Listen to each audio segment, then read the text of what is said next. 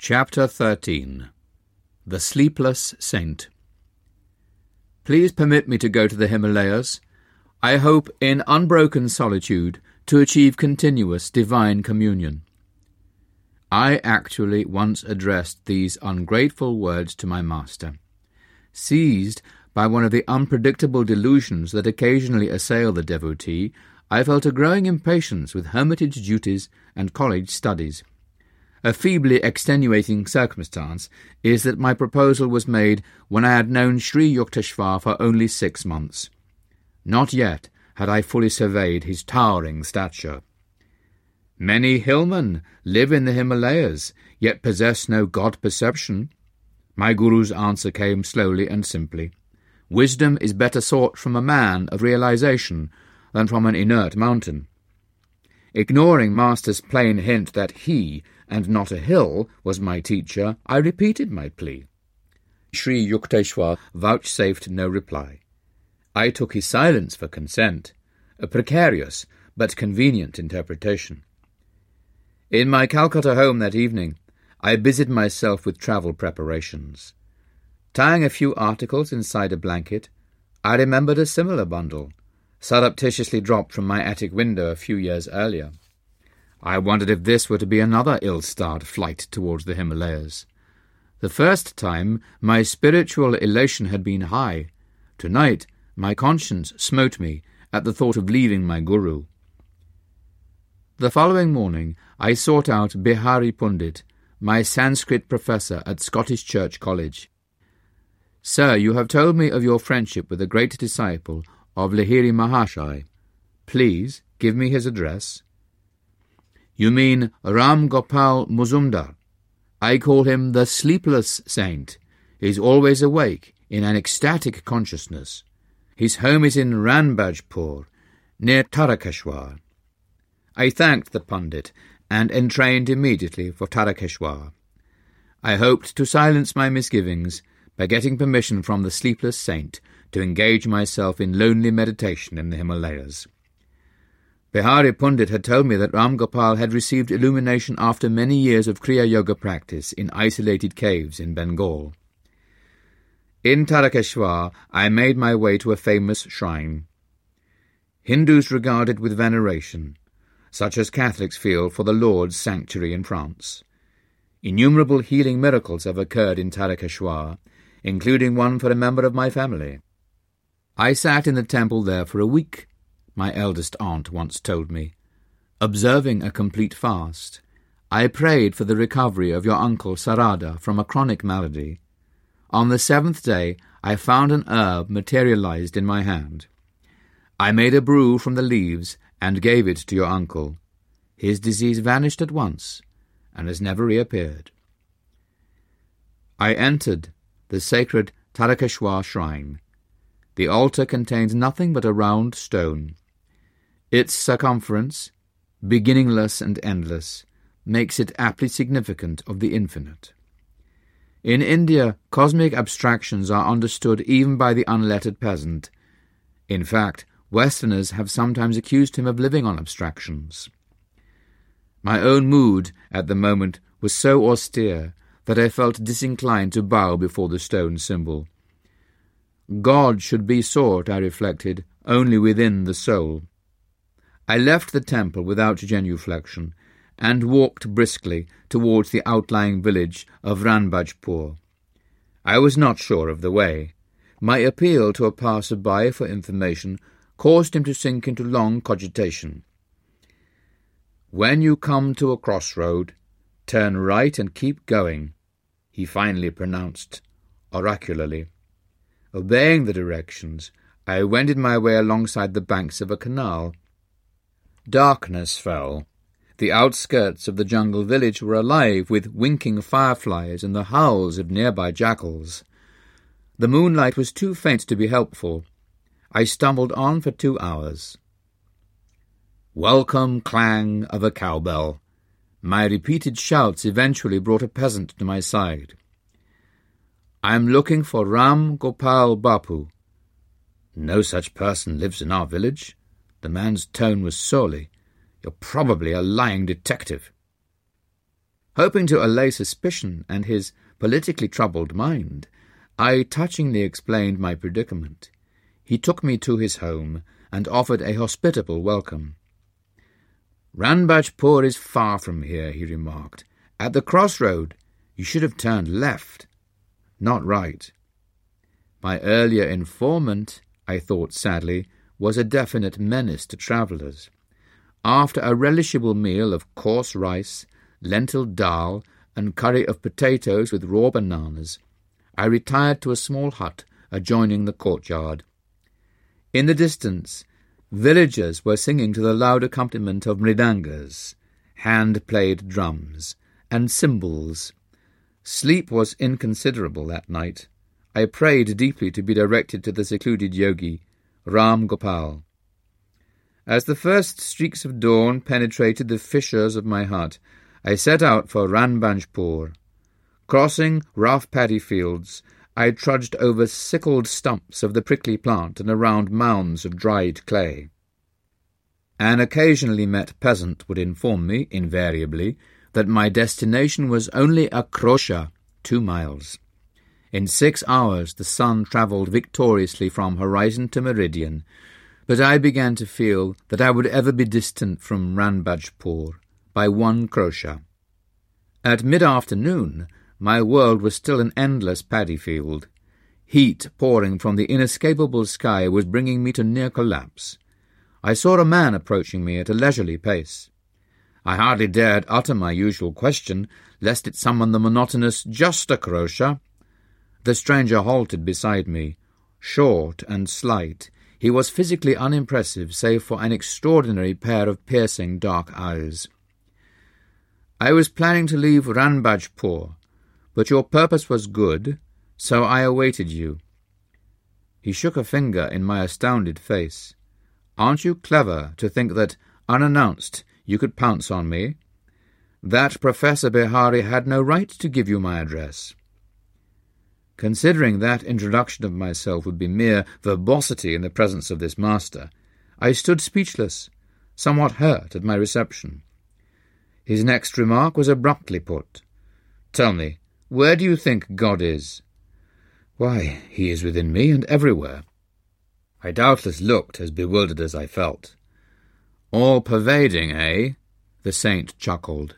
"Then why, young sir, did you fail to bow before the infinite in the stone symbol at the Tarakeshwar temple yesterday?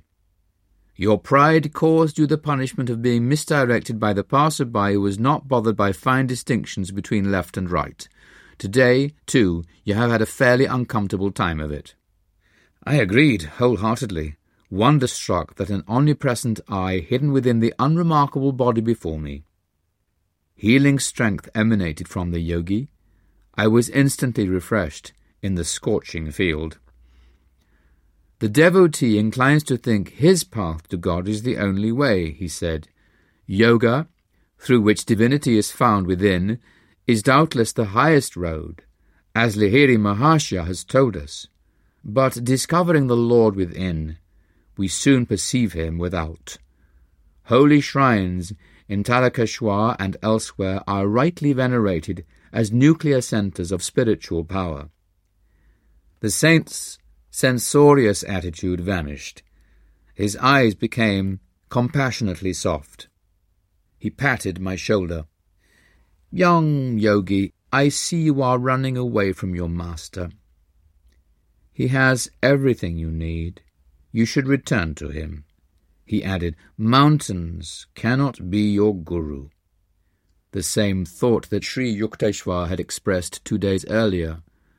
Masters are under no cosmic compulsion to live on mountains only. My companion glanced at me quizzically. "The Himalayas in India and Tibet have no monopoly on saints. What one does not trouble to find within will not be discovered by transporting the body hither and yon. As soon as the devotee is willing to go even to the ends of the earth for spiritual enlightenment, his guru appears nearby." I silently agreed, recalling my prayer in the Benares hermitage, followed by the meeting with Sri Yukteswar in a crowded lane. Are you able to have a little room where you can close the door and be alone? Yes. I reflected that this saint descended from the general to the particular with disconcerting speed. That is your cave. The yogi bestowed on me a gaze of illumination which I have never forgotten. That is your sacred mountain.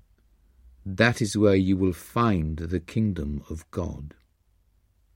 His simple words instantaneously banished my lifelong obsession for the Himalayas. In a burning paddy field, I awoke from the dream of mountains and eternal snows. Young sir, your divine thirst is laudable. I feel great love for you. Ram Gopal took my hand and led me to a quaint hamlet within a jungle clearing. The adobe houses were covered with coconut leaves and rustically adorned over their entrances with fresh tropical flowers. The saint seated me on the umbrageous bamboo platform of his small cottage. After he had given me sweetened lime juice and a piece of rock candy, we entered his patio and assumed the lotus posture. 4 hours of meditation passed. I opened my eyes and saw that the moonlit figure of the yogi was still motionless. As I was sternly reminding my stomach that man does not live by bread alone, Ram Gopal rose from his seat. "I see you are famished," he said. "Food will be ready soon."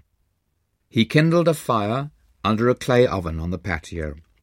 In a short time we were eating rice and dal, served on large banana tree leaves. My host had courteously refused my aid in all cooking chores. The guest is God. A Hindu proverb has commanded devout observance in India since time immemorial. In my later world travels, I was charmed to see that a similar respect for visitors is manifested in the rural sections of many countries. The city dweller finds the keen edge of hospitality blunted by a superabundance of strange faces. The marts of men seemed almost unimaginably remote as I squatted by the yogi in the isolation of the tiny jungle village. The cottage room was mysteriously lit with a mellow glow. Ram Gopal arranged some torn blankets on the floor for my bed, and seated himself on a straw mat. Overwhelmed by his spiritual magnetism, I ventured a request. "Sir, why don't you grant me a samadhi? Dear one, I would be glad to convey the divine contact, but it is not my place to do so." The saint looked at me with half-closed eyes. "Your master will bestow that experience on you shortly. Your body is not tuned just yet. As a small lamp bulb would be shattered by excessive electrical voltage, so your nerves are unready for the cosmic current. If I gave you the infinite ecstasy right now, you would burn as though every cell were on fire. You are asking illumination from me," the yogi continued musingly, "while I am wondering, inconsiderable as I am, and with the little meditation I have done, if I have succeeded in pleasing God, and what worth I may find in his eyes at the final reckoning." "Sir, have you not been single-heartedly seeking God for a long time?" "I have not done much. Bihari must have told you something of my life. For 20 years I occupied a secret grotto, meditating 18 hours a day. Then I moved to a more inaccessible cave and stayed there for 25 years, remaining in yoga union for 20 hours daily. I did not need sleep, for I was ever with God. My body was more rested by the complete calmness of the superconsciousness than it could have been by the imperfect peace of the ordinary subconscious state. The muscles relax during sleep, but the heart, lungs, and circulatory system are constantly at work. They get no rest. In superconsciousness, all internal organs remain in a state of suspended animation, electrified by the cosmic energy. By such means I have found it unnecessary to sleep for years." He added, "The time will come when you, too, will dispense with sleep." "My goodness, you have meditated for so long and yet are unsure of the Lord's favour," I remarked with astonishment. then what about us poor mortals? Well, don't you see, my dear boy, that God is eternity itself? To assume that one may fully know him by 45 years of meditation is rather a preposterous expectation. Babaji assures us, however, that even a little meditation saves us from the dire fear of death and of after-death states. Do not fix your spiritual ideal on small mountains, but hitch it to the star of unqualified divine attainment. If you work hard, you will get there. Enthralled by the prospect, I asked him for further enlightening words. He related a wondrous story of his first meeting with Lahiri Mahashai's guru, Babaji.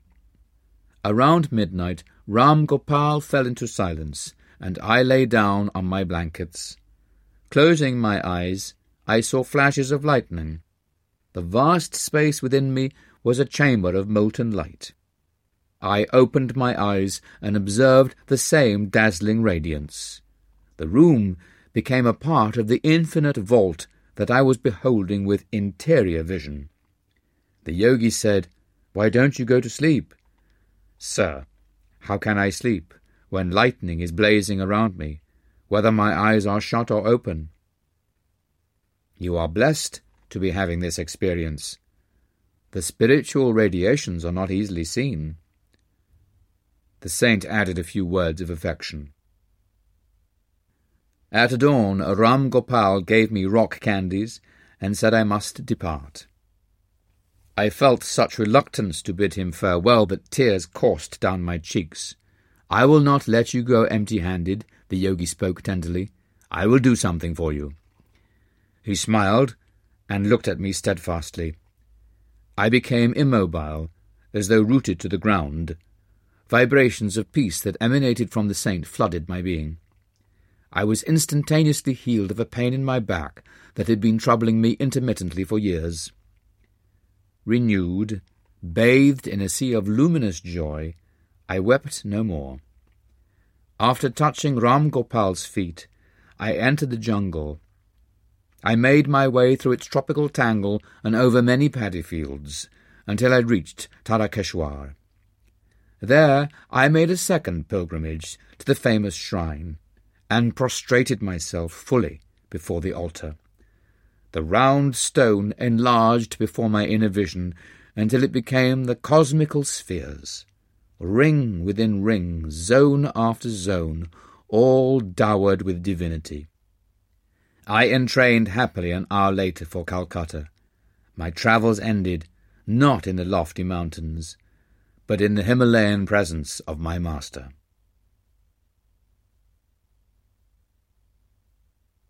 Chapter 14. An Experience in Cosmic Consciousness. "I am here, Guruji." My shamefacedness spoke more eloquently for me. "Let us go to the kitchen and find something to eat." Sri Yukteswar's manner was as casual as though hours and not days had separated us. "Master, I must have disappointed you by my abrupt departure from my duties here. I thought you might be angry with me." "No, of course not. Wrath springs only from thwarted desires. I do not expect anything from others, so their actions cannot be in opposition to wishes of mine. I would not use you for my own ends. I am happy only in your own true happiness."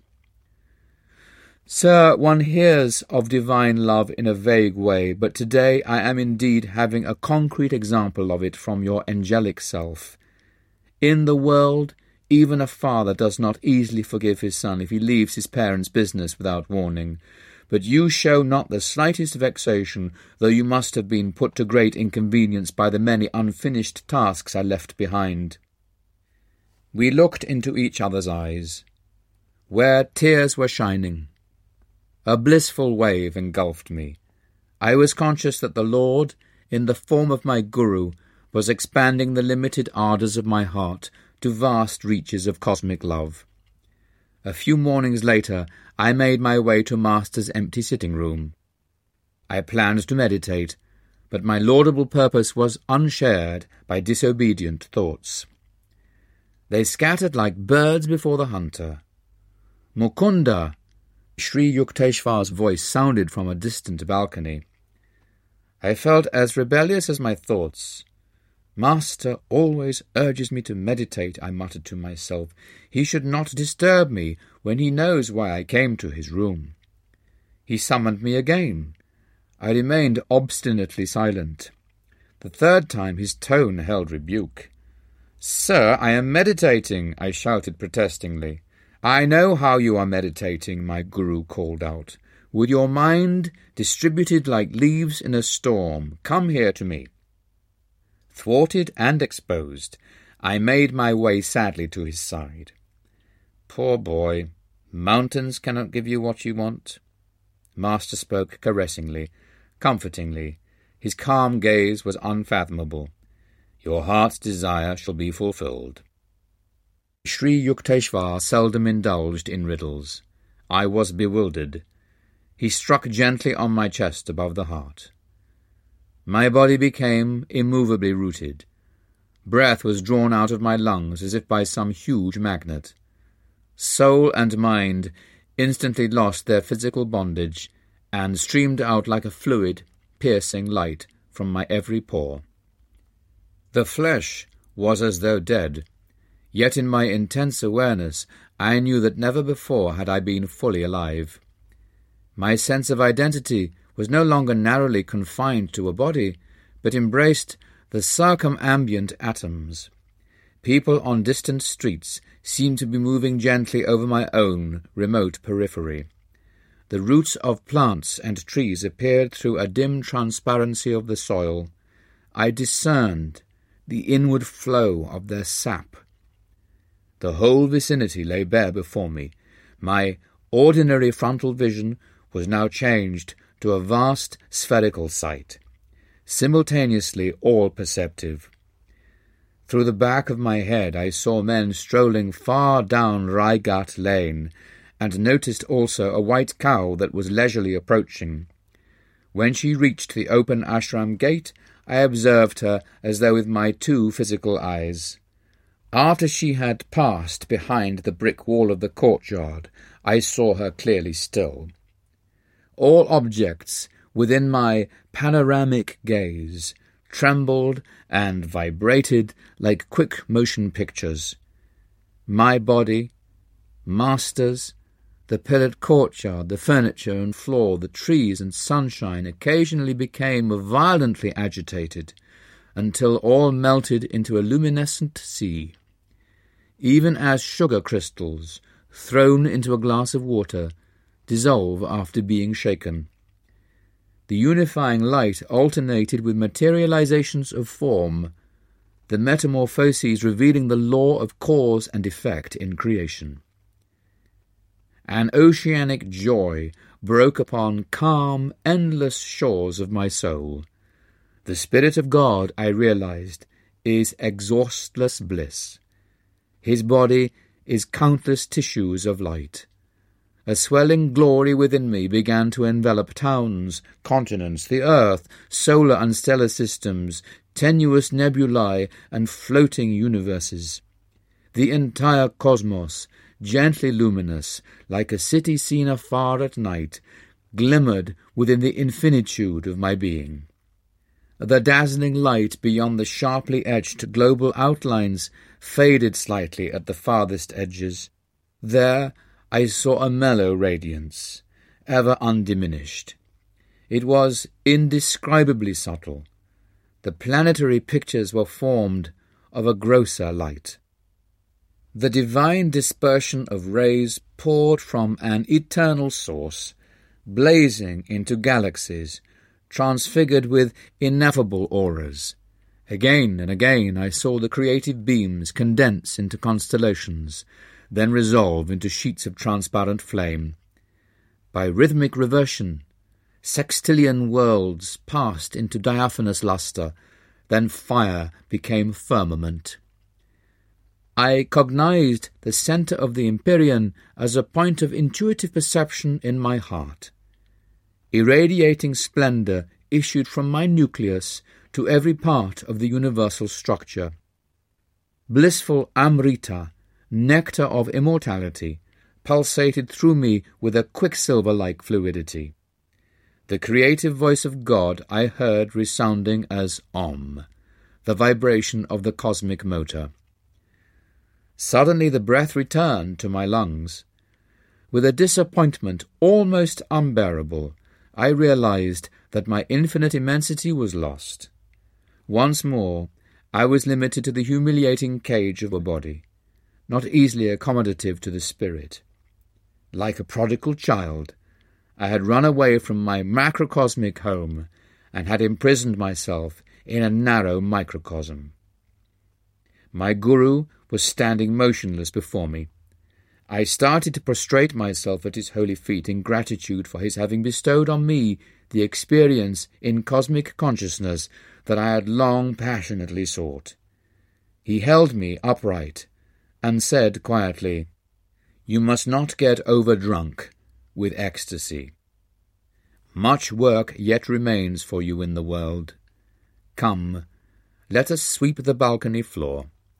Then we shall walk by the Ganges." I fetched a broom. Master, I knew, was teaching me the secret of balanced living.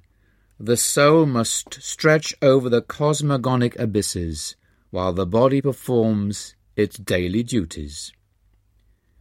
When Sri Yukteswar and I set out later for a stroll, I was still entranced in unspeakable rapture. I saw our bodies as two astral pictures, moving over a road by the river whose essence was sheer light. It is the Spirit of God that actively sustains every form and force in the universe. Yet he is transcendental and aloof in the blissful, uncreated void beyond the worlds of vibratory phenomena. Master explained. Those who attain self-realization on earth live in a similar twofold existence. Conscientiously performing their work in the world, they are yet immersed in an inward beatitude. The Lord has created all men from the illimitable joy of his being. Though they are painfully cramped by the body, God nevertheless expects that men made in his image shall ultimately rise above all sense identifications and reunite with him. The cosmic vision left many permanent lessons. By daily stilling my thoughts, I could win release from the delusive conviction that my body was a mass of flesh and bones, traversing the hard soil of matter. The breath and restless mind I saw are like storms that lash the ocean of light into waves of material forms, earth, sky, human beings, animals, birds, trees. No perception of the infinite as one light can be had except by calming those storms. As often as I quieted the two natural tumults, I beheld the multitudinous waves of creation melt into one lucent sea, even as the waves of the ocean, when a tempest subsides, serenely dissolve into unity. A master bestows the divine experience of cosmic consciousness when his disciple, by meditation, has strengthened his mind to a degree where the vast vistas would not overwhelm him. Mere intellectual willingness or open-mindedness is not enough. Only adequate enlargement of consciousness by yoga practice and devotional bhakti can prepare one to absorb the liberating shock of omnipresence. The divine experience comes with a natural inevitability to the sincere devotee. His intense craving begins to pull at God with an irresistible force. The Lord, as the cosmic vision, is drawn by that magnetic ardour into the seeker's range of consciousness. I wrote in my later years the following poem, Samadhi, endeavouring to convey a glimpse of its glory. Vanished the veils of light and shade, lifted every vapour of sorrow, sailed away all dawns of fleeting joy, gone the dim sensory mirage. Love hate, health, disease, life, death, perished these false shadows on the screen of duality. The storm of Maya stilled by magic wand of intuition deep. Present, past, future, no more for me, but ever present, all-flowing I everywhere. Planets, stars, stardust, earth, volcanic bursts of doomsday cataclysms, creation's moulding furnace, glaciers of silent X-rays, burning electron floods, thoughts of all men, past, present, to come, every blade of grass, myself, mankind, each particle of universal dust, anger, greed, good, bad, salvation, lust, I swallowed, transmuted all into a vast ocean of blood of my own one being. Smouldering joy, oft puffed by meditation, blinding my tearful eyes, burst into immortal flames of bliss. Consumed my tears, my frame, my all. Thou art I am thou, knowing, knower, known, as one. Tranquilled, unbroken thrill, eternally living, ever new peace. Enjoyable beyond imagination of expectancy, samadhi bliss, not an unconscious state or mental chloroform without willful return, samadhi but extends my conscious realm beyond limits of the mortal frame to farthest boundary of eternity where I, the cosmic sea, watch the little ego floating in me. Mobile murmurs of atoms are heard, the dark earth, mountains, vales, lo, molten liquid, flowing seas change into vapours of nebulae. Om blows upon vapours, opening wondrously their veils. Oceans stand revealed, shining electrons, till, at the last sound of the cosmic drum, vanish the grosser lights into eternal rays of all-pervading bliss. From joy I came, for joy I live, in sacred joy I melt. Ocean of mind, I drink all creation's waves. 4 veils of solid, liquid, vapour, light, lift aright. I, in everything, enter the great myself. Gone forever, fitful, flickering shadows of mortal memory, spotless is my mental sky, below, ahead, and high above, eternity and I, one united ray, a tiny bubble of laughter, I am become the sea of mirth itself. Sri Yukteswar taught me how to summon the blessed experience at will, and also how to transmit it to others when their intuitive channels are developed. For months after the first time, I entered the state of ecstatic union, comprehending daily why the Upanishads say that God is rasa, the most relishable. One morning, however, I took a problem to master. I want to know, sir, when shall I find God? You have found him. Oh, no, sir, I don't think so. My guru was smiling. I'm sure you aren't expecting a venerable personage adorning a throne in some antiseptic corner of the cosmos. I see, however, that you are imagining that possession of miraculous powers is proof that one has found God. No. One might gain the power to control the whole universe, yet find the Lord elusive still. Spiritual advancement is not to be measured by one's display of outward powers, but solely by the depth of his bliss in meditation. Ever new joy is God. He is inexhaustible. As you continue your meditations during the years, he will beguile you with an infinite ingenuity.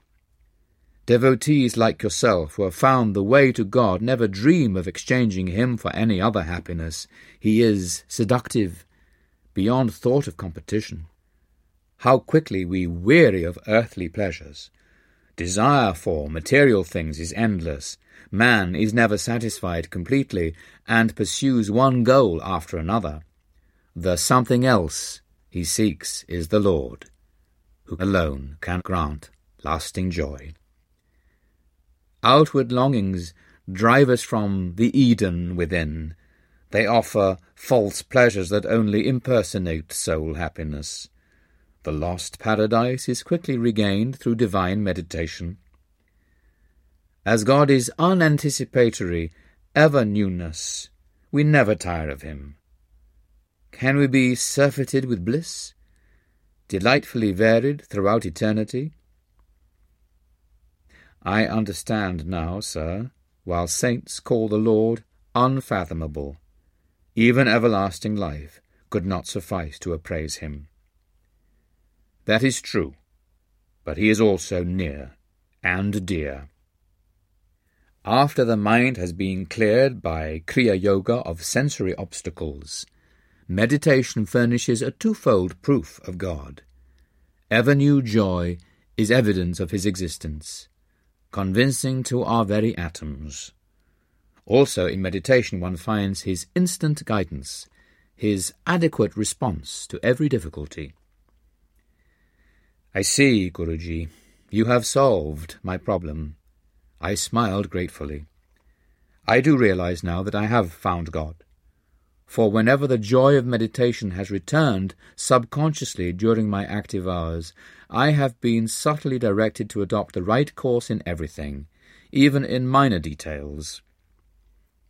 Human life is beset with sorrow, until we know how to tune in with the divine will, whose right course is often baffling to the egoistic intelligence, Master said. God alone gives unerring counsel. Who but he bears the burden of the cosmos? Chapter 15. The Cauliflower Robbery. Master, a gift for you. These 6 huge cauliflowers were planted with my hands. I have watched over their growth with the tender care of a mother nursing her child. I presented the basket of vegetables with a ceremonial flourish. Thank you. Sri Yukteswar's smile was warm with appreciation. Please, keep them in your room. I shall need them tomorrow for a special dinner. I had just arrived in Puri to spend my college summer vacation with my guru at his seaside hermitage. Built by Master and his disciples, the cheerful little 2-storied retreat fronts on the Bay of Bengal. I awoke early the following morning, refreshed by the salty sea breezes and the quiet charm of the ashram. My guru's melodious voice was calling. I took a look at my cherished cauliflowers and stowed them neatly under my bed. Come, let us go to the beach. Master led the way. Several young disciples and I followed in a scattered group. Our guru surveyed us in mild criticism. When our Western brothers walk, they usually take pride in unison. Now, please, march in 2 rows, keep rhythmic step with one another. Sri Yukteswar watched as we obeyed and began to sing. Boys go to and fro in a pretty little row. I could not but admire the ease with which Master was able to match the brisk pace of his young students. Halt! My guru's eyes sought mine. Did you remember to lock the back door of the hermitage? I think so, sir. Sri Yukteswar was silent for a few minutes, a half-suppressed smile on his lips. No, you forgot, he said finally. Divine contemplation must not be made an excuse for material carelessness. You have neglected your duty in safeguarding the ashram. You must be punished." I thought he was obscurely joking when he added, "Your 6 cauliflowers will soon only be 5. We turned around at master's orders and marched back until we were close to the hermitage. "Rest a while. Mukunda, look across the compound on our left. Observe the road beyond. A certain man will arrive there presently. He will be the means of your chastisement." I concealed my vexation at these incomprehensible remarks. A peasant soon appeared on the road. He was dancing grotesquely and flinging his arms about with meaningless gestures. Almost paralyzed with curiosity, I glued my eyes on the hilarious spectacle. As the man reached a point in the road where he would vanish from our view, Sri Yukteswar said, "Now he will return." The peasant at once changed his direction and made for the rear of the ashram. Crossing a sandy tract, he entered the building by the back door. I had left it unlocked, even as my guru had said. The man emerged shortly, holding one of my prized cauliflowers. He now strode along respectably, invested with the dignity of possession. The unfolding farce, in which my role appeared to be that of bewildered victim, was not so disconcerting that I failed in indignant pursuit of the thief. I was halfway to the road when master called me back. He was shaking from head to foot with laughter. "That poor, crazy man has been longing for a cauliflower," he explained between outbursts of mirth. "I thought it would be a good idea if you got one of yours, so ill-guarded." I dashed to my room, where I found that the thief, evidently one with a vegetable fixation, had left untouched my gold rings, watch, and money, all lying openly on the blanket. He had crawled instead under the bed, where the basket of cauliflowers, completely hidden from casual sight, had yielded the object of his single-hearted desire. I asked Sri Yukteswar that evening to explain the incident, which had, I thought, a few baffling features. My guru shook his head slowly. "You will understand it some day. Science will soon discover a number of these hidden laws." When the wonders of radio burst some years later on an astounded world, I remembered Master's prediction. Age-old concepts of time and space were annihilated. No person's home so narrow that London or Calcutta could not enter. The dullest intelligence enlarged before indisputable proof of one aspect of man's omnipresence. The plot of the cauliflower comedy may be best understood by a radio analogy. My guru was a perfect human radio. Thoughts are no more than very subtle vibrations moving in the ether. Just as a correctly tuned radio picks up a desired musical number out of thousands of other programs from every direction, so Sri Yukteswar had been sensitively receptive to a certain pertinent thought, that of the half-witted man who was hankering for a cauliflower, out of the countless thoughts of broadcasting human minds in the world. During the walk towards the beach, no sooner had Master become aware of the peasant's simple yearning than he was willing to gratify it. Sri Yukteswar's divine eye had discovered the man dancing down the road before he had become visible to the disciples. My forgetfulness about locking the ashram door had given Master a convenient excuse to deprive me of one of my valued vegetables. After thus functioning as a receiving instrument, Sri Yukteswar then operated through his powerful will as a broadcaster or sending instrument. In that role, he had successfully directed the peasant to reverse his steps and go to a certain room for a single cauliflower. Intuition is soul guidance, appearing naturally in man during those instants when his mind is calm. Nearly everyone has had the experience of an inexplicably correct hunch, or has transferred his thoughts accurately to another person. The human mind, freed from the disturbances or static of restlessness, is empowered to perform all the functions of complicated radio mechanisms, sending as well as receiving thoughts and tuning out undesirable ones. As the power of a radio broadcasting station is regulated by the amount of electrical current it can utilize, so the effectiveness of a human radio depends on the degree of willpower possessed by each person. All thoughts vibrate eternally in the cosmos. By deep concentration, a master is able to detect the thoughts of any man, living or dead. Thoughts are universally and not individually rooted. A truth cannot be created, but only perceived. Any erroneous thought of man is a result of an imperfection, large or small, in his discernment. The goal of yoga science is to calm the mind, that without distortion it may hear the infallible counsel of the inner voice. Radio and television have brought the instantaneous sound and sight of remote persons to the firesides of millions. The first faint scientific intimations that man is an all-pervading spirit.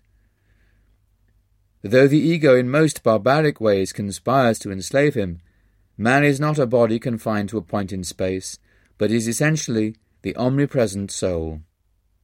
Very strange, very wonderful, seemingly very improbable phenomena may yet appear which, when once established, will not astonish us more than we are now astonished at all that science has taught us during the last century. Charles Robert Richet, Nobel laureate in physiology, has declared, "It is assumed that the phenomena which we now accept without surprise do not excite our astonishment because they are understood." But this is not the case. If they do not surprise us, it is not because they are understood, it is because they are familiar. For if that which is not understood ought to surprise us, we should be surprised at everything. The fall of a stone thrown into the air, the acorn which becomes an oak, mercury which expands when it is heated, iron attracted by a magnet. The science of today is a light matter.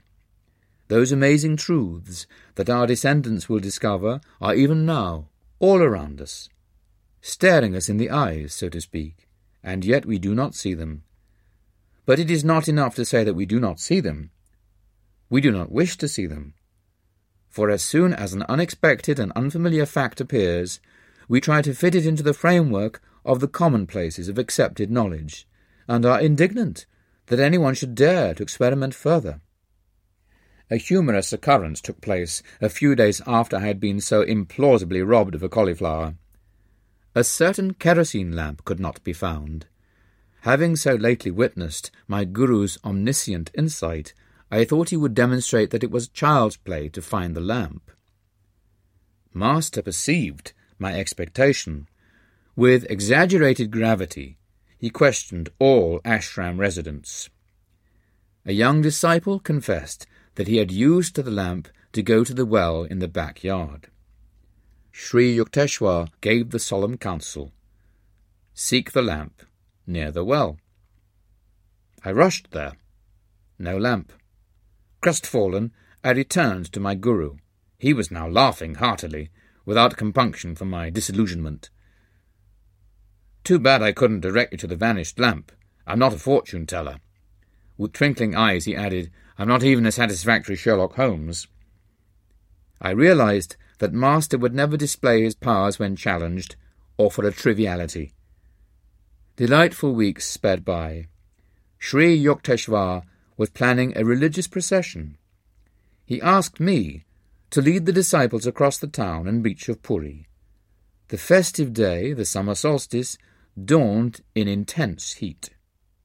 "Guruji, how can I take the barefooted students over the fiery sands?" I asked despairingly. "I will tell you a secret," Master said. "The Lord shall send an umbrella of clouds. You all shall walk in comfort." I happily organized the procession. Our group started from the ashram with a satsanga banner. Designed by Sri Yukteswar, it bore the symbol of the single eye, the telescopic gaze of intuition. No sooner had we left the hermitage than the sky became filled with clouds, as though by magic. To the accompaniment of astonished ejaculations from all observers, a light shower fell, cooling the city streets and the scorching seashore.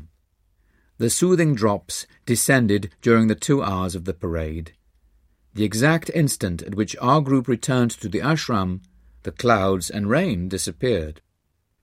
"You see how God feels for us?" Master replied, after I had expressed my gratitude. "The Lord responds to all and works for all. Just as he sent rain at my plea, so he fulfills any sincere desire of the devotee. Seldom do men realize how often God heeds their prayers.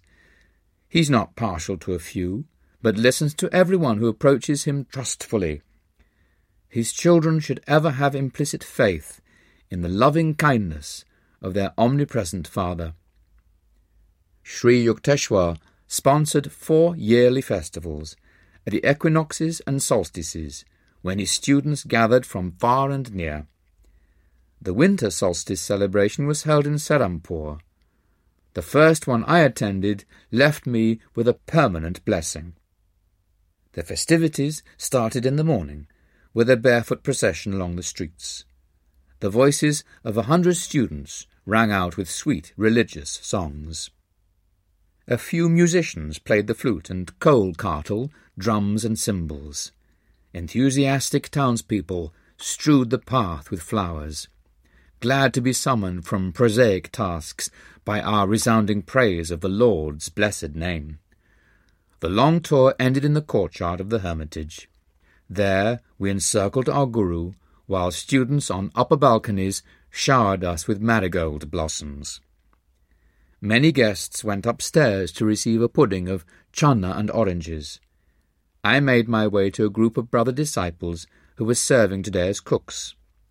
Food for such large gatherings had to be cooked outdoors in huge cauldrons. The improvised wood-burning brick stoves were smoky and tear-provoking, but we laughed merrily at our work. Religious festivals in India are never considered troublesome. Each devotee gladly does his part, supplying money or rice or vegetables or his personal services. Master was soon in our midst, supervising the details of the feast. Busy every moment, he kept pace with the most energetic young student. A Sankirtan, group chanting, accompanied by the harmonium and hand-beaten Indian drums, was in progress on the second floor. Sri Yukteswar listened appreciatively. His musical sense was acutely perfect. "They're off-key." Master left the cooks and joined the musicians. The melody was heard again, this time correctly rendered. The Sama Veda contains the world's earliest writings on musical science. In India, music, painting, and the drama are considered divine arts. Brahma, Vishnu, and Shiva, the eternal trinity, were the first musicians. Shiva, in his aspect of Nataraja, the cosmic dancer, is scripturally represented as having worked out the infinite modes of rhythm in the processes of universal creation, preservation, and destruction, while Brahma and Vishnu accentuated the time beat. Brahma clanging the cymbals, and Vishnu sounding the mridanga, or holy drum. Saraswati, goddess of wisdom, is symbolized as performing on the veena, mother of all stringed instruments. Krishna, an incarnation of Vishnu, is shown in Hindu art with a flute. On it he plays the enrapturing song that recalls to their true home the human souls wandering in Maya delusion. The foundation stones of Hindu music are ragas, or fixed melodic scales. The 6 basic ragas branch out into 126 derivative raginis, wives, and putras, sons. Each raga has a minimum of 5 notes: a leading note, vadi or king, a secondary note, samavadi or prime minister, helping notes, anuvadi, attendants, and a dissonant note, vivadi, the enemy. Each of the 6 basic ragas has a natural correspondence with a certain hour of the day, season of the year, and a presiding deity who bestows a particular potency. Thus 1. The Hindoli Raga is heard only at dawn in the spring, to evoke the mood of universal love. 2. Dipaka Raga is played during the evening in summer, to arouse compassion. 3. Megha Raga is a melody for midday in the rainy season, to summon courage. 4. Bhairava Raga is played in the mornings of August, September, October, to achieve tranquility. 5. Shri Raga is reserved for autumn twilights, to attain pure love. 6. Malkunsa Raga is heard at midnights in winter, for valour. The ancient rishis discovered these laws of sound alliance between nature and man. Because nature is an objectification of Om, the primal sound or vibratory word, man can obtain control over all natural manifestations through the use of certain mantras or chants. Historical documents tell of the remarkable powers possessed by Mian Tan Sen, 16th century court musician for Akbar the Great. Commanded by the emperor to sing a night raga while the sun was overhead, Tan Sen intoned a mantra that instantly caused the whole palace precincts to become enveloped in darkness. Indian music divides the octave into 22 srutis, or demi-semitones. These microtonal intervals permit fine shades of musical expression unattainable by the Western chromatic scale of 12 semitones. Each of the 7 basic notes of the octave is associated in Hindu mythology with a colour, and the natural cry of a bird or beast. Do with green, and the peacock. Re with red, and the skylark. Mi with gold, and the goat. Fa with yellowish-white, and the heron. Sol with black, and the nightingale. La with yellow, and the horse. Si with a combination of all colours, and the elephant. Indian music outlines 72 tatas, or scales. A musician has creative scope for endless improvisation around the fixed traditional melody or raga. He concentrates on the sentiment or definitive mood of the structural theme and embroiders it to the limits of his own originality. The Hindu musician does not read set notes. At each playing he clothes anew the bare skeleton of the raga, often confining himself to a single melodic sequence, stressing by repetition all its subtle microtonal and rhythmic variations. Bach, among Western composers, understood the charm and power of repetitious sound slightly differentiated in 100 complex ways. Sanskrit literature describes 120 talas, or time measures. The traditional founder of Hindu music, Bharata, is said to have isolated 32 kinds of tala in the Song of a Lark. The origin of tala, or rhythm, is rooted in human movements, the double time of walking, and the triple time of respiration in sleep, when inhalation is twice the length of exhalation. India has long recognized the human voice as the most perfect instrument of sound. Hindu music, therefore, largely confines itself to the voice range of 3 octaves. For the same reason, melody, relation of successive notes, is stressed, rather than harmony, relation of simultaneous notes. Hindu music is a subjective, spiritual, and individualistic art, aiming not at symphonic brilliance, but at personal harmony with the Oversoul. All the celebrated songs of India have been composed by devotees of the divine. The Sanskrit word for musician is Bhagavatar, he who sings the praises of God. The Sankirtans, or musical gatherings, are an effective form of yoga or spiritual discipline, necessitating intense concentration, absorption in the seed thought and sound. Because man himself is an expression of the creative word, sound exercises on him a potent and immediate effect. Great religious music of East and West bestows joy on man because it causes a temporary vibratory awakening of one of his occult spinal centres. In those blissful moments, a dim memory comes to him of his divine origin. The Sankirtan issuing from Sri Yukteswar's second-story sitting room on the day of the festival was inspiring to the cooks amid the steaming pots. My brother disciples and I joyously sang the refrains, beating time with our hands. By sunset, we had served our hundreds of visitors with khichdi, rice and lentils, vegetable curry and rice pudding. We laid cotton blankets over the courtyard. Soon the assemblage was squatting under the starry vault, quietly attentive to the wisdom pouring from Sri Yukteswar's lips. His public speeches emphasized the value of Kriya Yoga and a life of self-respect, calmness, determination, simple diet, and regular exercise. A group of very young disciples then chanted a few sacred hymns.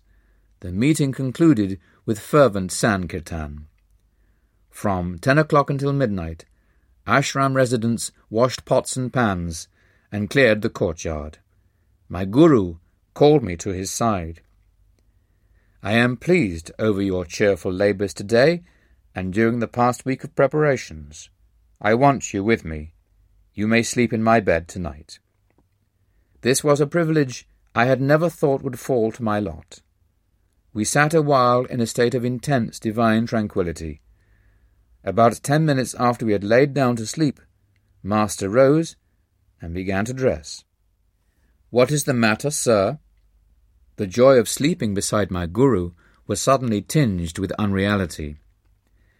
"I think that a few students who missed their proper train connections will be here soon. Let us have some food ready." "Guruji, no one would come at 1 o'clock in the morning." "Stay in bed, you have been working very hard, but I'm going to cook." At Sri Yukteswar's resolute tone, I jumped up and followed him to the small daily-used kitchen adjacent to the second floor inner balcony. Rice and dal were soon boiling. My guru smiled affectionately. "Tonight you have conquered fatigue and fear of hard work. You shall never be bothered by them in the future." As he uttered these words of lifelong blessing, footsteps sounded in the courtyard. I ran downstairs and admitted a group of students. "Dear brother," one man said, "how reluctant we are to disturb Master at this hour. We made a mistake about train schedules, but felt we could not return home without a glimpse of our Guru. He has been expecting you, and is even now preparing your food." Sri Yukteswar's welcoming voice rang out. I led the astonished visitors to the kitchen. Master turned to me with twinkling eyes. "Now that you have finished comparing notes, no doubt you are satisfied that our guests really did miss their train." I followed him to his bedroom a half-hour later, anticipating happily the honour of sleeping beside a godlike guru.